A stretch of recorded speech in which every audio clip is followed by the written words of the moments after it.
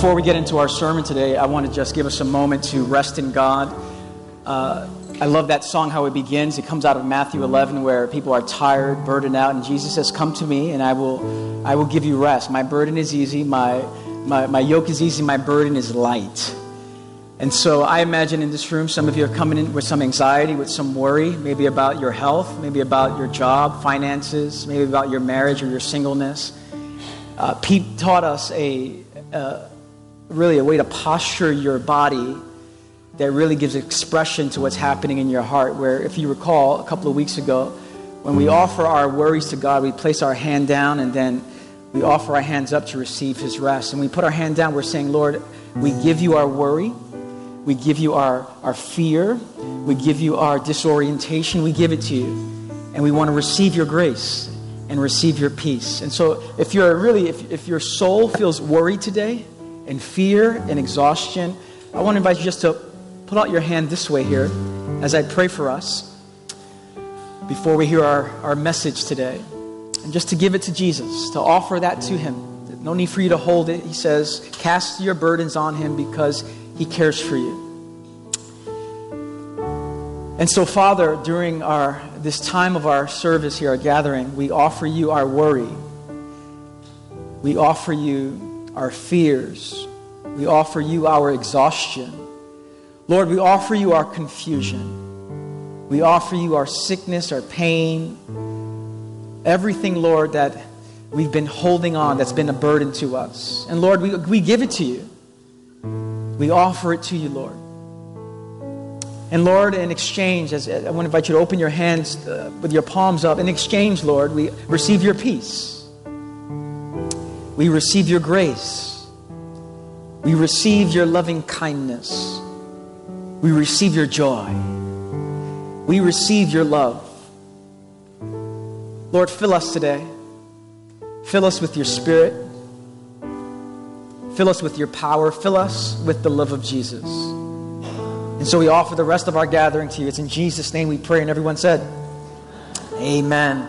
Amen. Thank you, worship team. All right, good morning, everyone. It is great to see you. If you are new here, my name is Rich. I'm the lead pastor at New Life Fellowship Church. If this is your first time here, at the end of our service, I'll be downstairs with some of our staff. And if I've never met you before, I would love to meet you. And so don't run out of here before introducing yourself to me. Now, before we get into our message today, I want to let you know next week is our Vision Sunday. And our Vision Sunday, really, we're starting off a month of talking about our vision. And so if you're new to New Life Fellowship Church, this is a wonderful time for you to be coming to us because we're going to share who we are as a church, what our vision, our values, and all of that over the next month. If you've been here for a while, it's a great reminder of who we are and what Christ is inviting us to do in our city and really throughout the world as well. And so we're going to talk about what it means to be in the new family of Jesus. And we're going to talk about our vision and our values out of that. Now, after that service next week, after the second and third service, it's usually a time where folks are coming back from vacation and it's a time to reconnect with each other. And so after the service in the parking lot, we'll probably get it in the parking lot or in the front of the church, we're going to give you an opportunity to connect over ice cream. And so Mr. Softy is going to be stopping by after the second service and the third service, a couple of Mr. Softies that we've arranged. And so everyone's going to get a free ice cream cone or a IC or something like that. It's going to be on the honor system, okay? And so everyone gets one ice cream cone. Someone said, "Rich, should we give out tickets?" And I said, "No, we're a church." So, please, it's the honor system, okay? We're budgeted for a certain amount of ice cream cones, okay? And so, please do that, all right? Now, today we're actually in for an amazing treat. Rosie Candathil, as many of you know, has been a pastor at New Life, and we've been strengthened by her teaching. We've been encouraged by her wisdom. We've been inspired by her desire to be formed into Christ and lead us to being formed into Christ. And last year, as you know, for the past year, Rosie has been away at a monastery in Wisconsin. And it's almost been a year since she's been away. And when I heard that she was going to be coming back to be with us this weekend, I couldn't pass on an opportunity to invite her up here to have her share what her story's been like, what her experience has been like over the past year. And in the past year, we talked about it at our staff meeting this past Wednesday. I had Rosie, talk to our staff, and it was just wonderful to hear what she's been learning and how God has been coming to her. And so I wanted her to come because I believe that God's going to speak to us through Rosie today in our conversation. And so when someone comes in, when we invite a guest to New Life to speak on a Sunday, we give them a really raucous ovation. We invite them to, stomp their feet and clap their hands and let them know, we love you, we're glad you're here and all that. But Rosie's not a visitor. This is home for Rosie. And so we want to show her some extra love, okay? So put your hands together, stomp your feet, whatever you want to do as Rosie comes up here.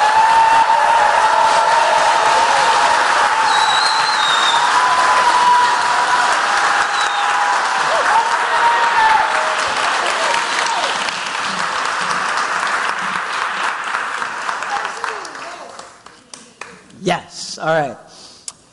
Well, today we're going to talk about living a monastic life, and next week you'll hear more about that as well. But at New Life, when we say we are a monastic community, that simply means that we are called to slow down, to be with God in community.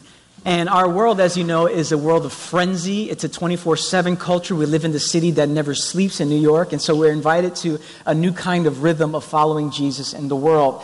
And the presence of the monastic spirit is not something that emerged. Really, monasticism flows out of the Desert Father traditions in the 3rd and 4th centuries and all of that. And after it's out of that place that the monastic movement finds its ground and its root. But really, the monastic spirit begins in the Scriptures. And there is a passage of Scripture out of the book of Exodus that I want to show to frame our time today and our conversation with Rosie today, because I think it's a really important text for us.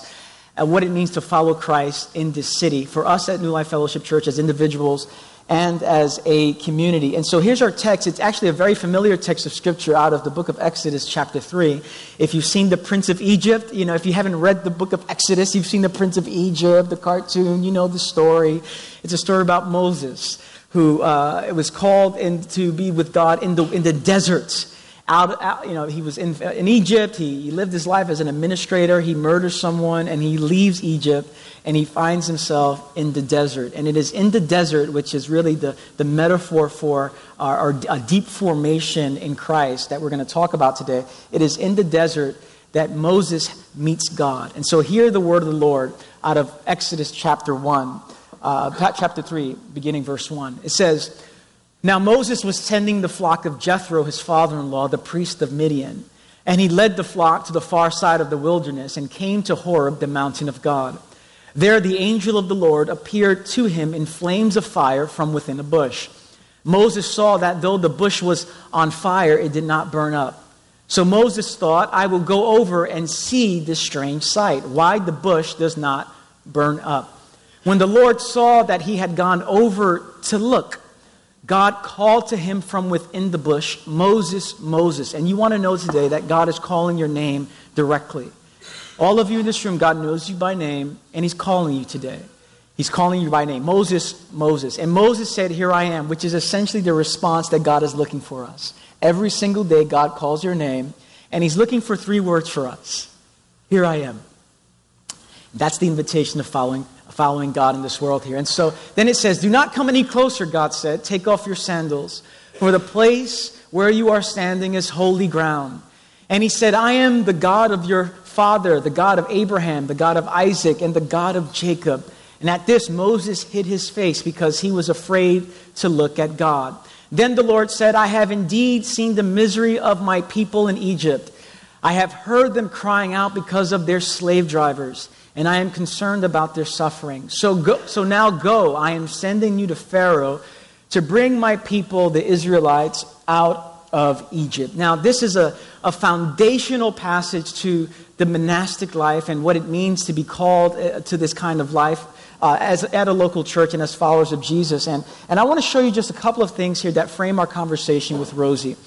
And I wanted you to see that in the book of Exodus in chapter 3, the desert really is a metaphor in the Bible for a place of encounter. And so the desert, number one, is the place of encounter. Moses leaves Egypt. He leaves the hustle and bustle. He leaves the crazy lifestyle of Egyptian culture. And now he's in a new place. He's in a desert place. And the desert is the place where he meets God. And the desert is the place where we meet God as well. The desert is a place of encounter. What you also notice is that encounters happen with God, tend to happen in the context of silence and solitude. Moses is in the desert. And at New Life, we talk a lot about silence. We talk a lot about solitude because that is the place of encounter. And how do we create a desert in our city that never sleeps? We create a desert. We fashion a desert in our own world. And the way we create a desert space is through embracing silence and solitude. And it is out of silence and solitude that we encounter God.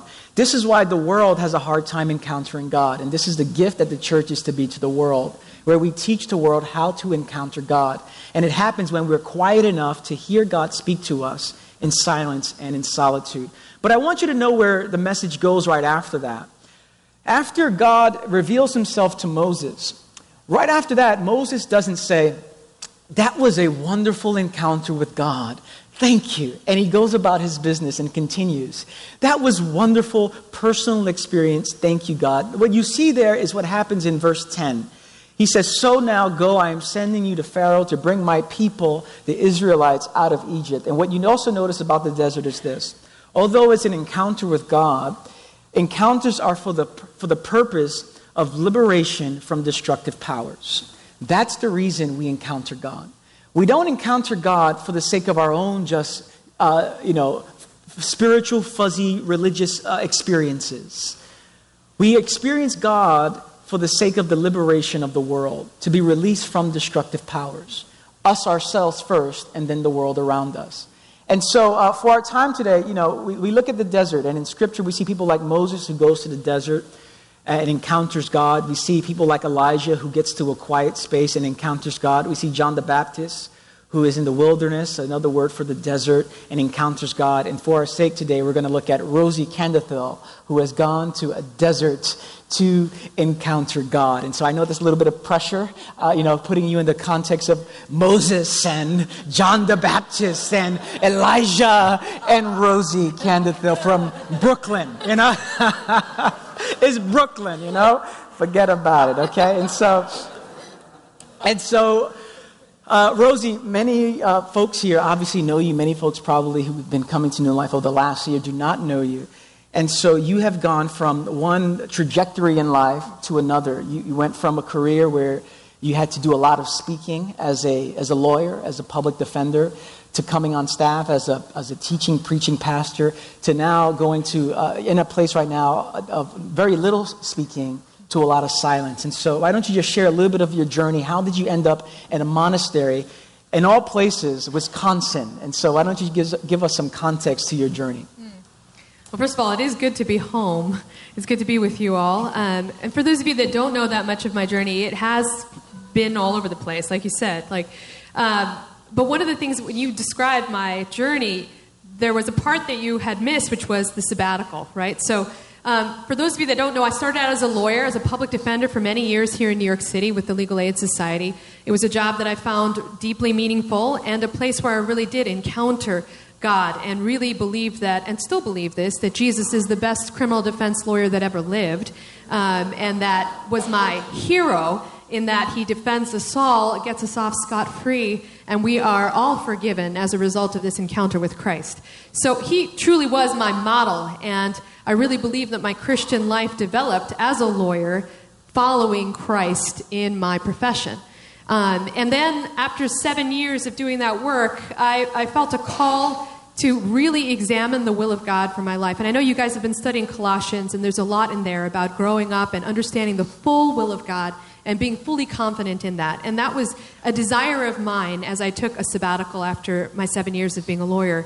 And the prayer specifically for me was to, if God wanted me to be a criminal defense lawyer for the rest of my life, I wanted to be the very best lawyer that I could be. And I had spent already 10 years, 3 years of law school, 7 years of my profession, trying to become the best trial lawyer that I could. But I wanted to make sure that if this was the call, I was going to give my whole life to it. So during that year, I met with a spiritual director. I took time off. I spent time in silence and solitude. I spent time really trying to develop my life of prayer, trying to listen for God's still small voice in my own life. And during that time, I actually, as you know, at that point, at the end of my year, I entered into pastoral ministry here at New Life Fellowship. You guys became my home, my context, and my community for living out my call here. And so you've been a really intimate part of my journey. It was only after this year of being here and being a preaching pastor here, and my title, as you remember, was Pastor of Contemplative Arts. So this desire to learn more about monastic life didn't just come from nowhere. It's been in my life for years. It's been a thread that I've been trying to follow, and that you, in your grace, have really allowed me to continue to do in this more focused way by going to a monastery during this year.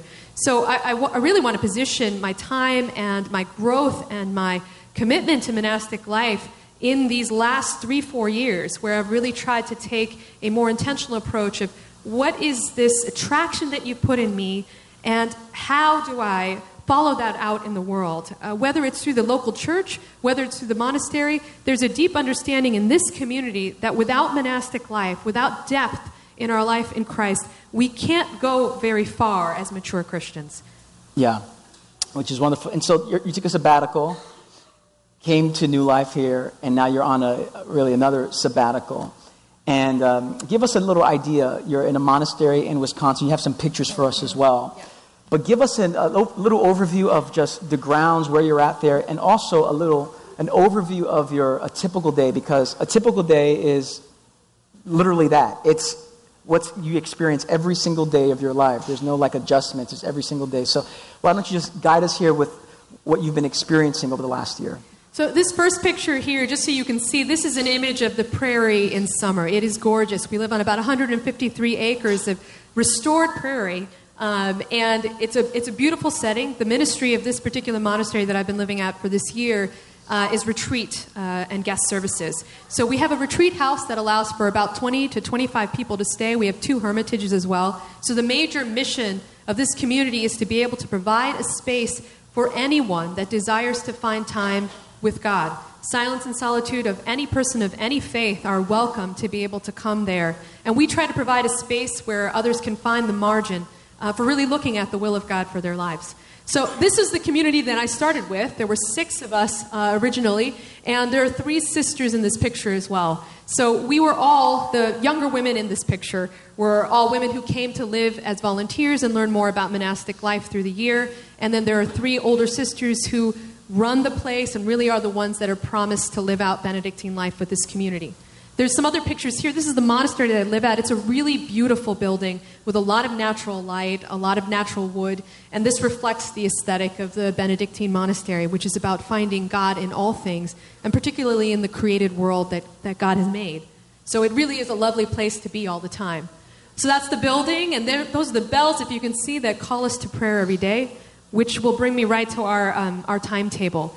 One of the gifts of the monastic schedule is that it is, exactly as Rich said, the same every single day. And that predictability is there to be able to provide a sense of stability for the monk so that you know where you are to be at all times. And it's centered around the work of God, which for us is prayer, and is worked out through the liturgy of the hours. So our schedule works like this. You wake up on your own, and this is every single day, probably around 5:30 in the morning, so that you have your own personal time with God. And this is before you go as a community to morning prayer. Morning prayer begins at 7:30 a.m., and it's a silent period of meditation from 7:30 to about 8 a.m. And there you're really getting centered on silence, solitude in God. So it's a very quiet morning as you start. And then at 8 a.m. begins our first liturgy of the hours. That's our morning prayer. We use a book. We read from the Old Testament. We also sing, and so we do an old sort of, it might sound old, monastic chant. We do psalms as well. And so it's a time to center ourselves on the story of God and listen to Scripture together and offer some prayers for the world, prayers for the people that are coming to the monastery, and prayers for any concerns that anyone in the room has. It's an open time of prayer, so retreatants and the promised members of the community are all there in the morning. At 8:30, we meet together, and that's called a chapter meeting, where we run over the work for the day, whatever those tasks might be. I want to see if I have a picture of that.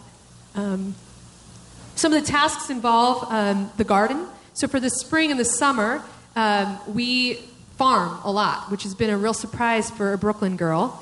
But I learned that you can grow food. So wow.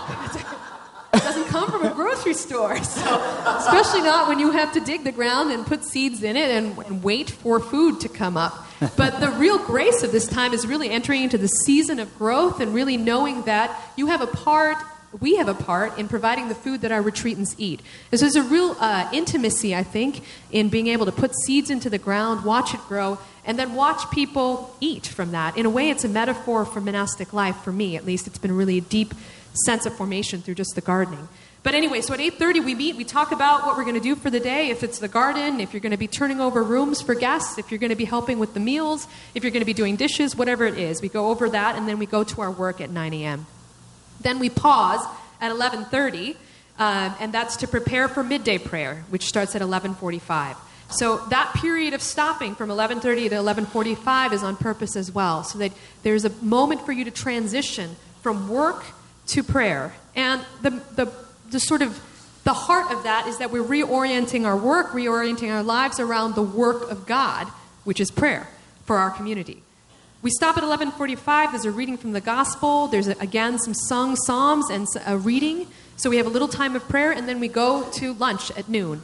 Everyone eats their meals together, the community, and anyone who's visiting. So retreatants or anyone who's visiting for the day. And so we eat our meals together. The conversations, too, are a way to be able to encounter Christ in our life there. And that's a very important theology for Benedictine communities, which is that every guest is to be treated as though they are Christ. And we do understand and believe that the Spirit of God is in all people and in all creation. But to have a theology that bases even the meal that we share together, where I'm sitting across from Rich and I'm really having an experience of Christ being embodied across from me. And as we eat together, this dining table becomes a communion table in that sense. So even the meal has this sacramental, sacred approach to it that I find just incredibly moving, and it can really transform your day to have a meal that way. After lunch, we go to another 2 hours of work, and then we pause at 3 p.m. for a period of reading or study. Benedictine life, also one of the pillars of it is study and reading, so we read scripture, or we read some sort of book that we're studying during that time. Then at 4:30, we have our next prayer, our evening prayer. And that is a sung prayer, and we usually read from one of the epistles of the apostles. And we sing some of the psalms, we do a prayer, and then we have another period of silent prayer until about 5:15. After 5:15, we all go to dinner together. Again, we practice this sort of sacramental eating of understanding that the guest is Christ. So we listen to the conversation that way. We eat together in the presence of Christ and honoring Christ in our food and in one another. And then the day is pretty much over. We have time for conversation, recreation, whatever that is, and then the grand silence at 9 p.m. So, and that's really a way to be able to sort of end all conversation and return to the silence that this life really sort of circulates around. So that's our day. Every day? Every day. So when are you doing status updates on Facebook and... Not so much. So technology has really been a challenge, actually, and they've given us, and so as a sort of concession to the idea that technology is an important part of people staying in touch with one another and being connected with one another, we have 1 hour on Monday for technology time. Do you go crazy during that hour? I'm like, oh, I've never been more efficient with my... This monastery is changing, too, because of the way that technology comes in. But yeah. I would be going nuts during that hour. I was just like... what I love about what you just said is what we talked about 2 weeks ago, where in the book of Colossians, Paul says, devote yourselves to prayer. And the way that I taught that a couple of weeks ago was that just wasn't pray when you get around to it. It was really ordering your life, your daily life, with rhythms of prayer. And the prayer that I asked you guys to pray, or really a prayer that you would pray, was, Lord, give me desire and discipline to seek you more and more. That throughout the course of the day, we're pausing to be with God. Just like Rosie's doing in the monastery, whether for 5 minutes, whether for 10 minutes, whether for 15 minutes, as part of your rhythm in following Jesus. Now, you've been doing that for the past year, every single day, and you have the benefit of the community, you have the benefit of the bells to remind you and call you to that. But what has that meant to you, pausing regularly every day? What has that done inside of you? What has that meant to you? Has that been challenging as well, to pause frequently like that? I mean, that is truly the gift of living at a monastery, is that the whole community is oriented toward this center, which is Christ. and all work comes from our understanding that prayer fuels our work and is our work, right? So that really is a gift, right? So everyone is moving toward the times of prayer together. Everybody sort of has an understanding of that. So that makes the monastery a place where the encounter of God is encouraged in the daily and in every moment. And so I've been using this analogy, actually, and I think it works.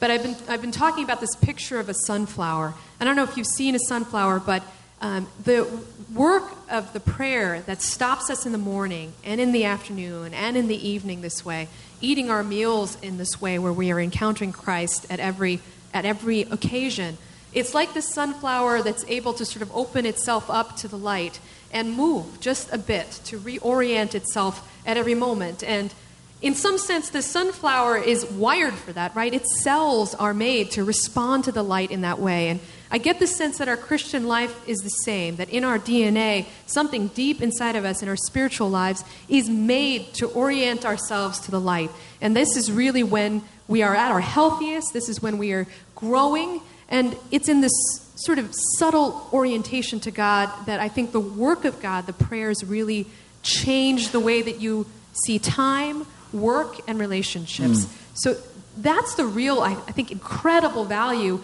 of being in a community where everyone is stopping at the same time for prayer, and you're giving yourself the opportunity to reorient, to let your sort of self say, where's the light in this situation? Where does my story connect to the story of God in the world?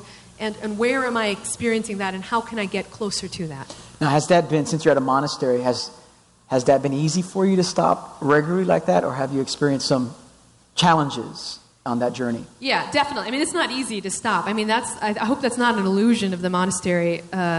Although there are things that make it easier, as in the bells and the fact that the community is moving together toward these things, there is, of course, the natural kind of tendency. I love work. Like, if you give me work to do, and I had a little bit of work to do, like, it's amazing how quickly I can become engrossed in that task and feel an irritation even, especially during midday prayer. Midday prayer I find to be the most challenging of all. And so you're in the middle of a work period, you hear the bells go off at 11:30, which means that you drop everything and start transitioning to midday prayer, right? And so there's a real challenge, I think, when I experience that irritation, which is, I'm in the middle of this amazing sentence for my blog that needs to go in these 2 weeks. If I don't write this down right now, it's going to go. What am I going to do, right? And yet, the whole community is moving toward prayer. And so I have to drop the pen. I have to drop that brilliant sentence. And I have to say, it's time to go to prayer. And in that small discipline, you get to the oratory, you start praying, and the gospel is being read, right? Because midday prayer is really powerful. There's always a gospel reading, and when we read the gospel reading, we are given the understanding that it is Christ himself who addresses us. So everyone rises from their seat when the gospel is being read. We turn our bodies toward the pulpit in the front, and we listen to the word of God addressing us directly. And I can't even tell you, just in that subtle reframing physically, of getting up and of standing and of listening to the word of God being addressed to you in the middle of the day, it humbles you. And you realize whatever that sentence was that you were working on, that you were irritated about, going to prayer, suddenly is like, oh, right, this is why I'm here. It is Christ speaking to me in my work, Christ speaking to me in my time. Christ is here. I can let that go. Yeah. And then I can move toward the rest of my day with a sense of, like we were singing, the unforced rhythms of grace. Now, give us some help here, because a couple of weeks ago, I invited us to this kind of light. Now, it sounds radical, it sounds crazy, and indeed it is for our culture, to pause a few times a day, to reorient ourselves, to recenter our hearts and our minds here. And last week, as I mentioned, I asked someone after the second service, actually, how have you been doing with prayer?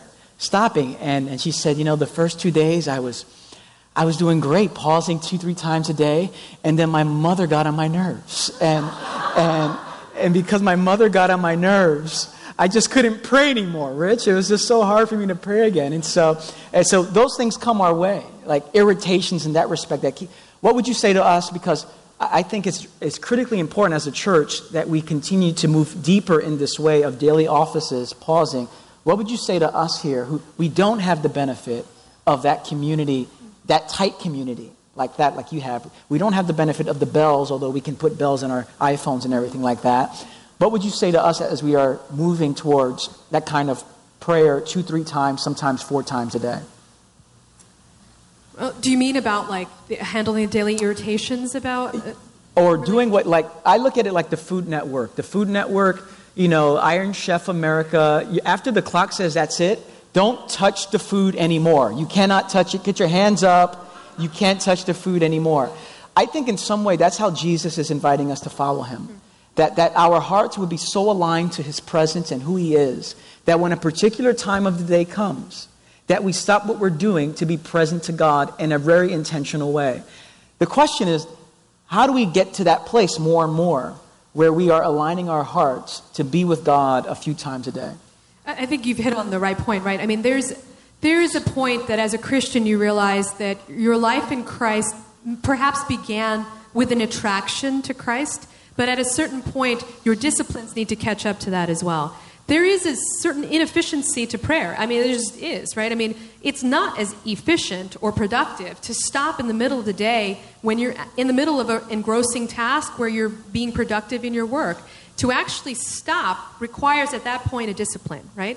And so there's an attraction within our souls and in our spirits toward God and toward prayer, but the growing up, the maturity of our Christian life requires that there's some discipline that's added to that. No one just feels like praying the offices. I'll tell you that right now. Even when you live at a monastery, nobody feels like it. We do it because we've made a promise to do it to ourselves. We believe that this is our discipline and this is our call. So, whether I feel like coming to midday prayer or not, that's not a question. That's me putting my feet where my mouth is. That's me putting my feet where I believe my heart should be, right? So I am moving in that direction because I want this and I need this and I know this is the only way to get it, right? I mean, it would be as silly as an athlete saying, I'm only going to run when I feel like running.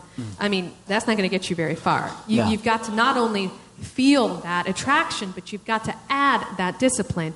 And as mature Christians, I know you've been studying Colossians 2, and you've been looking at what does it look like to grow up in Christ? What does it look like to put feet to my intention? And these kinds of rhythms, where even where you don't feel like it, it becomes a part of your life. And we hope at the monastery, actually, that on some level we're providing the kind of symbolic community that you need to be able to move into that prayer with us. In some way we're providing a marginal support that somewhere in the world, anywhere in the world, actually there are monasteries all over that provide exactly that we are praying alongside you morning, afternoon, and evening. And that's great, and which is why, and I love how Rosie just connected the attraction to the discipline, which is why really praying that prayer, Lord, give me desire and discipline, I think that's a prayer that God loves to answer, and God will begin to do that in us. Now, you've been in a monastery. What has been most challenging for you in Wisconsin, which is different from Brooklyn, I hear? What's been most challenging for you? I mean, the winter's pretty bad. I don't know if you heard about winter in Wisconsin. But there were days during the winter that were like the high degree was a negative number. So we could definitely use your prayers during the winter. But I mean, the one of the major things, I've been quite honest about this, is like last week when I was here at New Life, like I had this glimpse of the beauty of the diversity of this city in New York. And it's easy when you live in a place like this, to get on a subway car and not notice the fact that you are sitting with every nation, tribe, and tongue right there. And it's, for me this week as I've come back, I have come into a new sense of the gift of places like this, where we live with one another in all this different diversity, and we live in peace. I mean, for the most part, we live in peace with one another, and that's a great gift. One of the challenges of being in a community like Madison, Wisconsin, is that it's not as colorful as a congregation like this. So I am often the only person of color in the room. And that is a bit of a rub for me, having grown up in a city like this, having maybe taken for granted the kind of beauty that comes out of living so closely with so many different people. I can tell you that after this year, I will never take for granted the gift of New York City as being part of my DNA. It was a place that raised me and that changed me to kind of hope and know that this is what God intends. And the other challenge, the major challenge too, is we live in a very rigid kind of timetable, and we live in a very small community in Wisconsin. So there are only 3 sisters at this community that are promised, right? The rest of us come in for a period of time. Most of the people that come leave, right? So here's a very small community, and the challenge really is I'm living with you daily. I am living with you one-on-one. I am seeing your junk. I am coming to prayer with you. I am eating with you. I am seeing your limitations. I am also seeing your strengths, and I am learning to love in all of that. Now, that has been a real challenge, to live so closely with people that are not my family, that are not people that I'm married to, but they're people that I'm called to love in the daily. And that's been a gift and a challenge, right? Because that's who we are as Christians called to do, to love one another. And so in this kind of very intimate and intense relationship, we learn to work out our faith with one another. So are you saying that even folks in the monastery have issues? Like, Yeah, I hate to burst the bubble, but these are normal people. It's deeply encouraging, actually, that even Sister Joanne has had 60 years of monastic life, 60 years of life, right? And she's a normal person, So it's good to get under the covers and see that monastic life is not an automatic fix. We're all learning how to live more loving, more holy, more open lives. So they're all real. Wow. So what I want to spend the rest of our time with today is to talk about discernment. Now, last week, as we closed the book of Colossians, one of the key points out of that letter that Paul wrote was that we would be filled with the knowledge of God's will, with spiritual understanding that the Spirit gives. And all of us in this room, we have decisions to make, large decisions, small decisions, but many times at various parts and seasons of our lives, we have to make big decisions. Whether we should marry or not marry, move or relocate, stay, take this job, go to another job, what have you. And so the idea of discerning God's will, which is an issue, people want to know, what's God's will for my life? And we wrestle with that, don't we? We wrestle with, God, what do you want me to do? You've been wrestling with that particular question over the past year, and at our staff meeting, you said that's probably the question you've been wrestling with most. God, what is your will for my life? And so, what have you learned about discerning the will of God, which is quite a question that we all want to get right to some degree, and we want to live faithfully out of that? What have you learned over the past year about that particular question?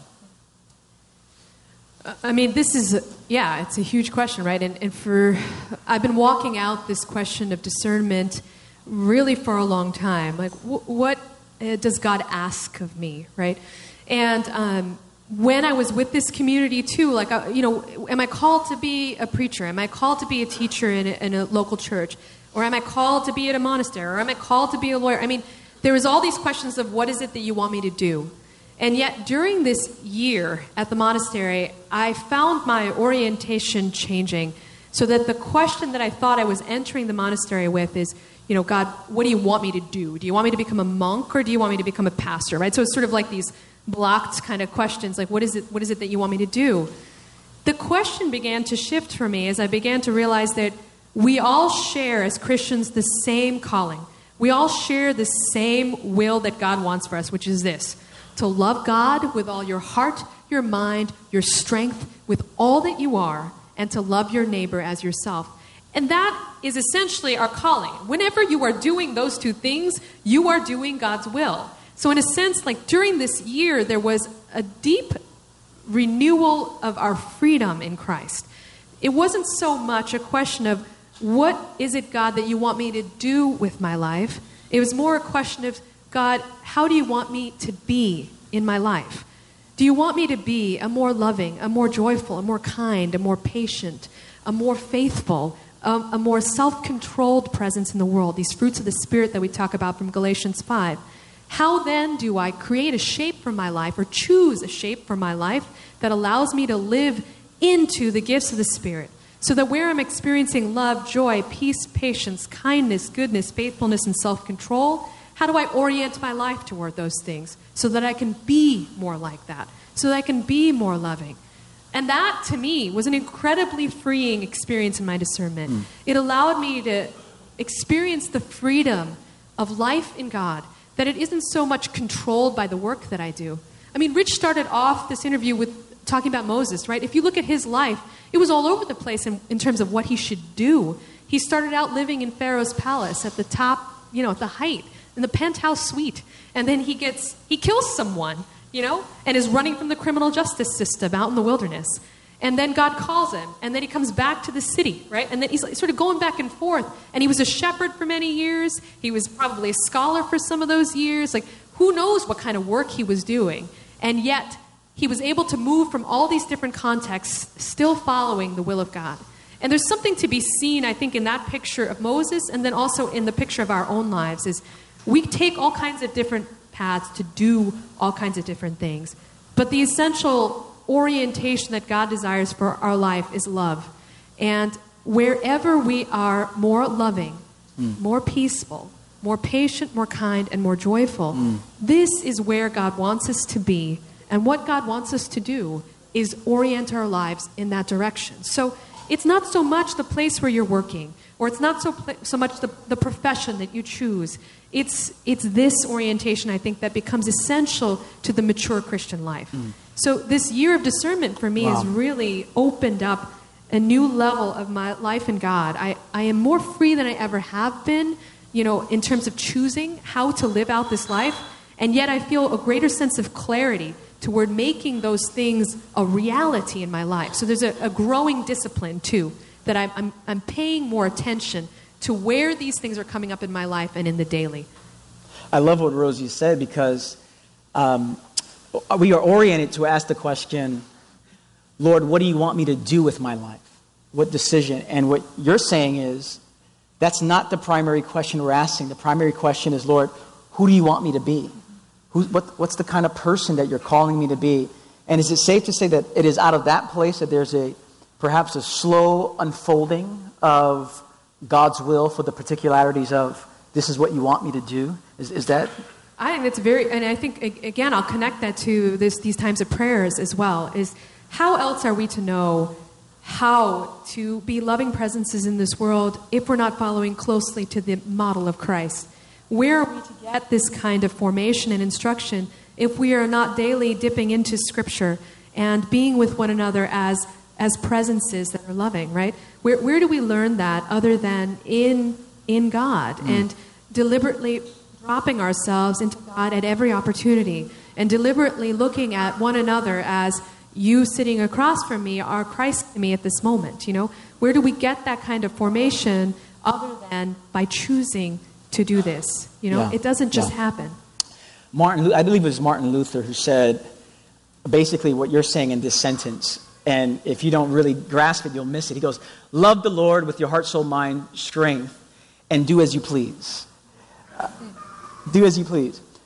And if we're loving the Lord with our heart, soul, mind, and strength, to do as our please doesn't mean we're going to do whatever we want. It's going to be our hearts are so connected to God that we want to do God's will.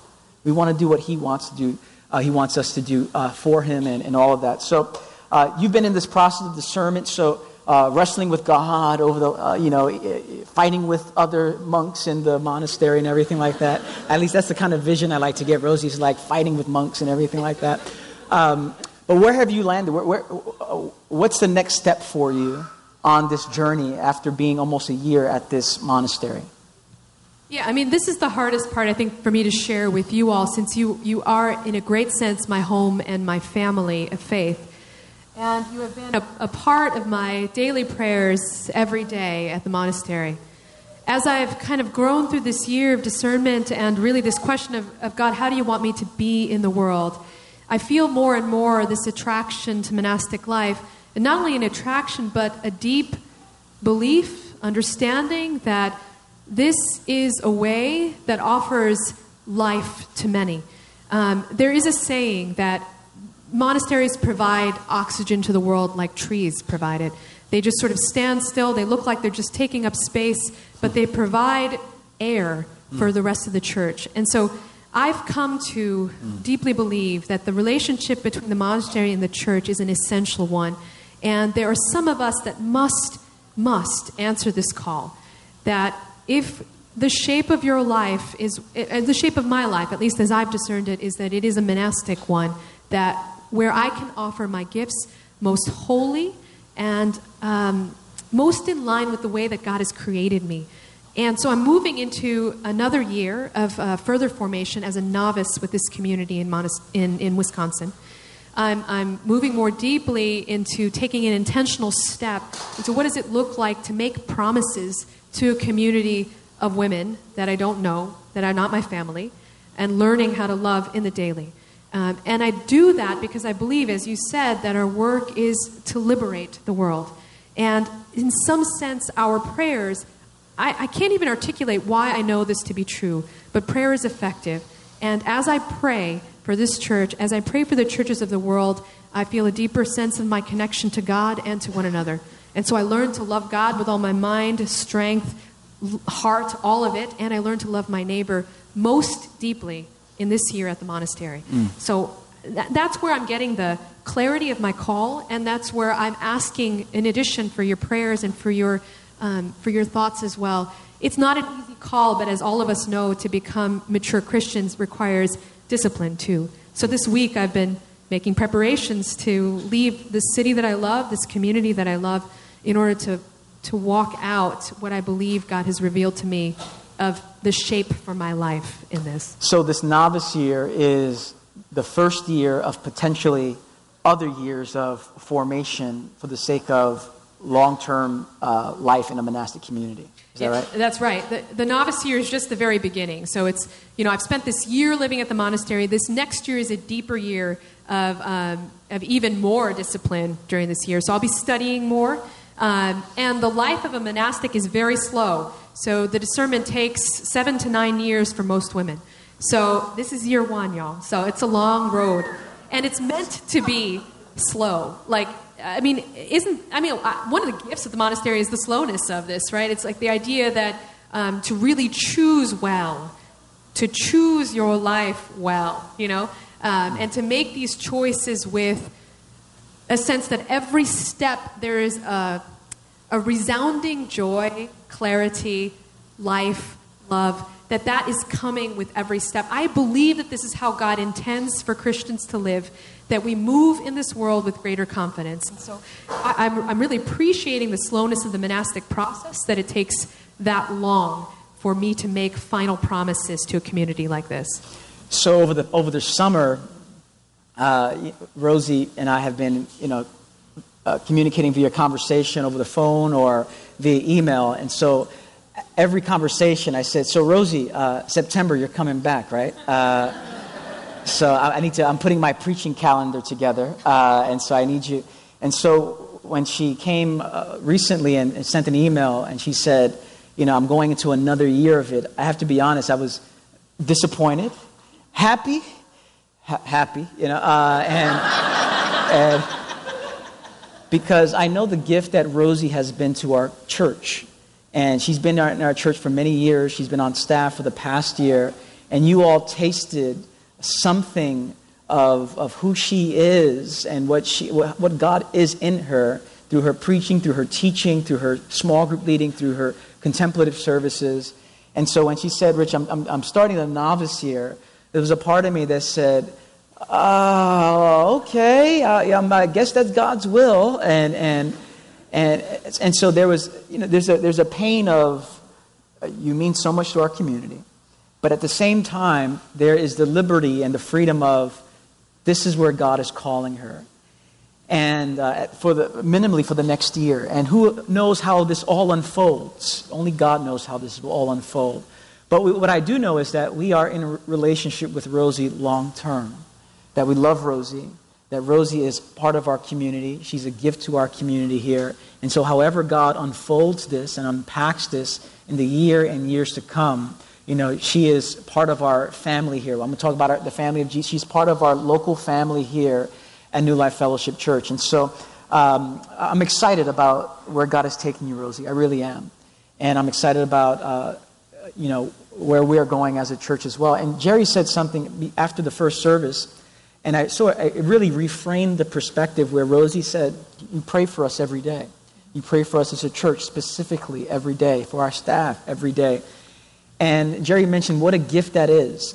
And for me, as I'm in my new role as lead pastor, and I'm thinking, wow, I have someone in Wisconsin that is praying for me, that's praying for our church. It is, what a gift to have. And so although she's not here teaching and preaching on a Sunday morning, she is praying and interceding for us as a church. And that is a tremendous gift that we have for us here and for the sake of the world as well. And so, Rosie, you are a gift to us. Thank you. We love you. Put your hands together for Rosie as she...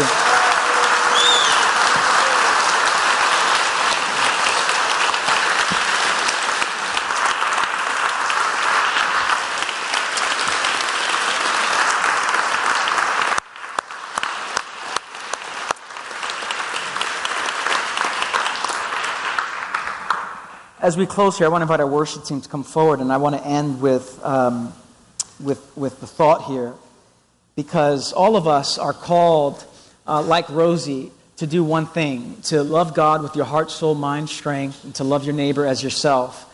And it is out of that place that we find the uniqueness of the pathways that God has for us individually and as a church community. And so there's a prayer that we've taught you in the past that really our conversation today is inviting us to. And the prayer is called the prayer of indifference. And to be indifferent doesn't mean that you don't care. That's typically when you think of indifference. Like, I don't care, whatever. I'm indifferent to, the Yankees are going to win the world. I'm indifferent to it. It doesn't matter to me, at least for me. That's my prayer of indifference. But there's another prayer of indifference which essentially says, Lord, I'm open to what you have for me, whatever that might be. And at first, that's a scary prayer to pray. Lord, not my will, but let your will be done. That's a scary prayer to pray because we have a view of God that God wants our lives to be miserable. And if we pray that prayer, God is going to send us places and make us do things that are going to make our lives miserable. That's not the God who Jesus reveals. The God who Jesus reveals is a God that, although it might be difficult, it's good. His will is good for us. And so I want you to, together, I want us to pray, Lord, not our will, let your will be done. Not my will, let your will be done. That's the prayer of indifference. And what Rosie has been doing over the last year is essentially that. Lord, not my will, but your will be done. And Moses is our character that really forms who we are today because he's in the desert. And in order to pray, not my will, your will be done, you need a desert. You need a place of silence. You need a place of solitude. Whether that desert is in your workplace, whether that desert is in your home, where you fashion a place of silence and solitude. But we all need desert spaces to ask that question and, like Moses, say, here I am. And so what I want to do is I want to invite us all to stand as we close our gathering here, because God has a plan for you. He has a plan for us. And so often we're so fixated on what I want to do with my life and the decisions I want to do. And where I want to go, and what's my 5-year plan, and who I want to marry, and what my salary should be, and what my possessions should be, and all of that we really leave little space for God to speak to us and say, I have another direction for you that's good for you. And not just good for you, good for the freedom and the liberation of the world. And so I want to invite you to just close your eyes for a moment. And to God, maybe you want to just pray, Lord, not my will, but your will be done. If that prayer is too hard for you to pray because you're not at a place where you can trust God in that way, maybe you want to pray the prayer, Lord, help me to pray. Not my will, but your will be done. And so let's pause for a moment. Then we'll have a song of worship back to God, and we'll close our gathering. But let's just pause for about a minute praying that prayer. Not my will, but your will be done in my marriage, and my singleness, and my career, and the place that I live. Lord, not our will, your will be done.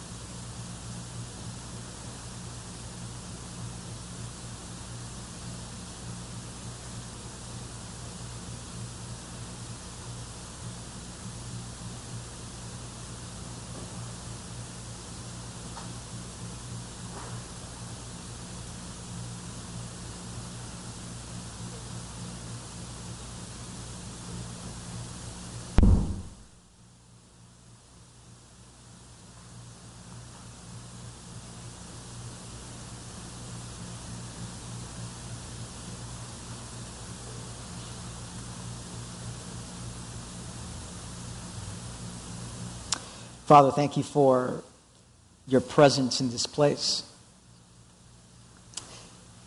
And Lord, our prayer is that we would have the courage and the confidence to say, not our will, but your will be done. And so, Lord, give us the courage and the strength to actually say that and pray that. Because your will is good. And where you want to take us, Lord, is good, and it's really the place where our deepest desires and our deepest hearts, where we long to go. And so, Lord, now we sing to you words of worship, words of praise, words of gratitude. Thank you for Rosie. Thank you for the gift that she is to our community here. We sing to you now. It's in Jesus' name we pray. And everyone said, amen. As we close our gathering, I want to invite our prayer team to come to my right. We have the Lord's table to my left, where we take bread, we dip it in a cup. We are reminded that Christ was broken and bruised for us, so that we might enter into his wholeness, his healing, his forgiveness, walking into his rest. And so you can come up to receive that. And to my right, we have our prayer team. And so if you're at a place right now, you're wrestling with the will of God, you're trying to figure out what God wants for you, you want to enter into his rest, you can come up for prayer for whatever needs you have in your life right now. And we would love to pray for you. Rosie will be downstairs in the lobby area, so if you want to hug her and say hello to her and thank her for everything she shared today, you can do that downstairs. But as we close here, I want to invite you to open your hand towards heaven to receive a blessing and walk out of here with the favor of God resting on you, the love of God and the grace of God resting on you today, because he loves you with an everlasting love, and he wants to lead you in the way that you should go. And so with your hands in a posture of receiving, brothers and sisters and sons and daughters of the living God, may the Lord bless you, and may he keep you. May he shine his face upon you, and may he fill you with peace. And may you walk out of this building in the power of the Holy Spirit with the courage to say yes to his will, with the courage to pray, not my will, but your will be done, Lord. May you encounter God in a desert space this week. And in that place of silence and solitude, may he give you who he is, his message, his word, to offer those around you the liberation their hearts deeply desire. And so I bless you all today in the strong, in the beautiful, in the resurrected name of Jesus. And everybody said, amen. Grace and peace, everyone. Have a great weekend. Great day.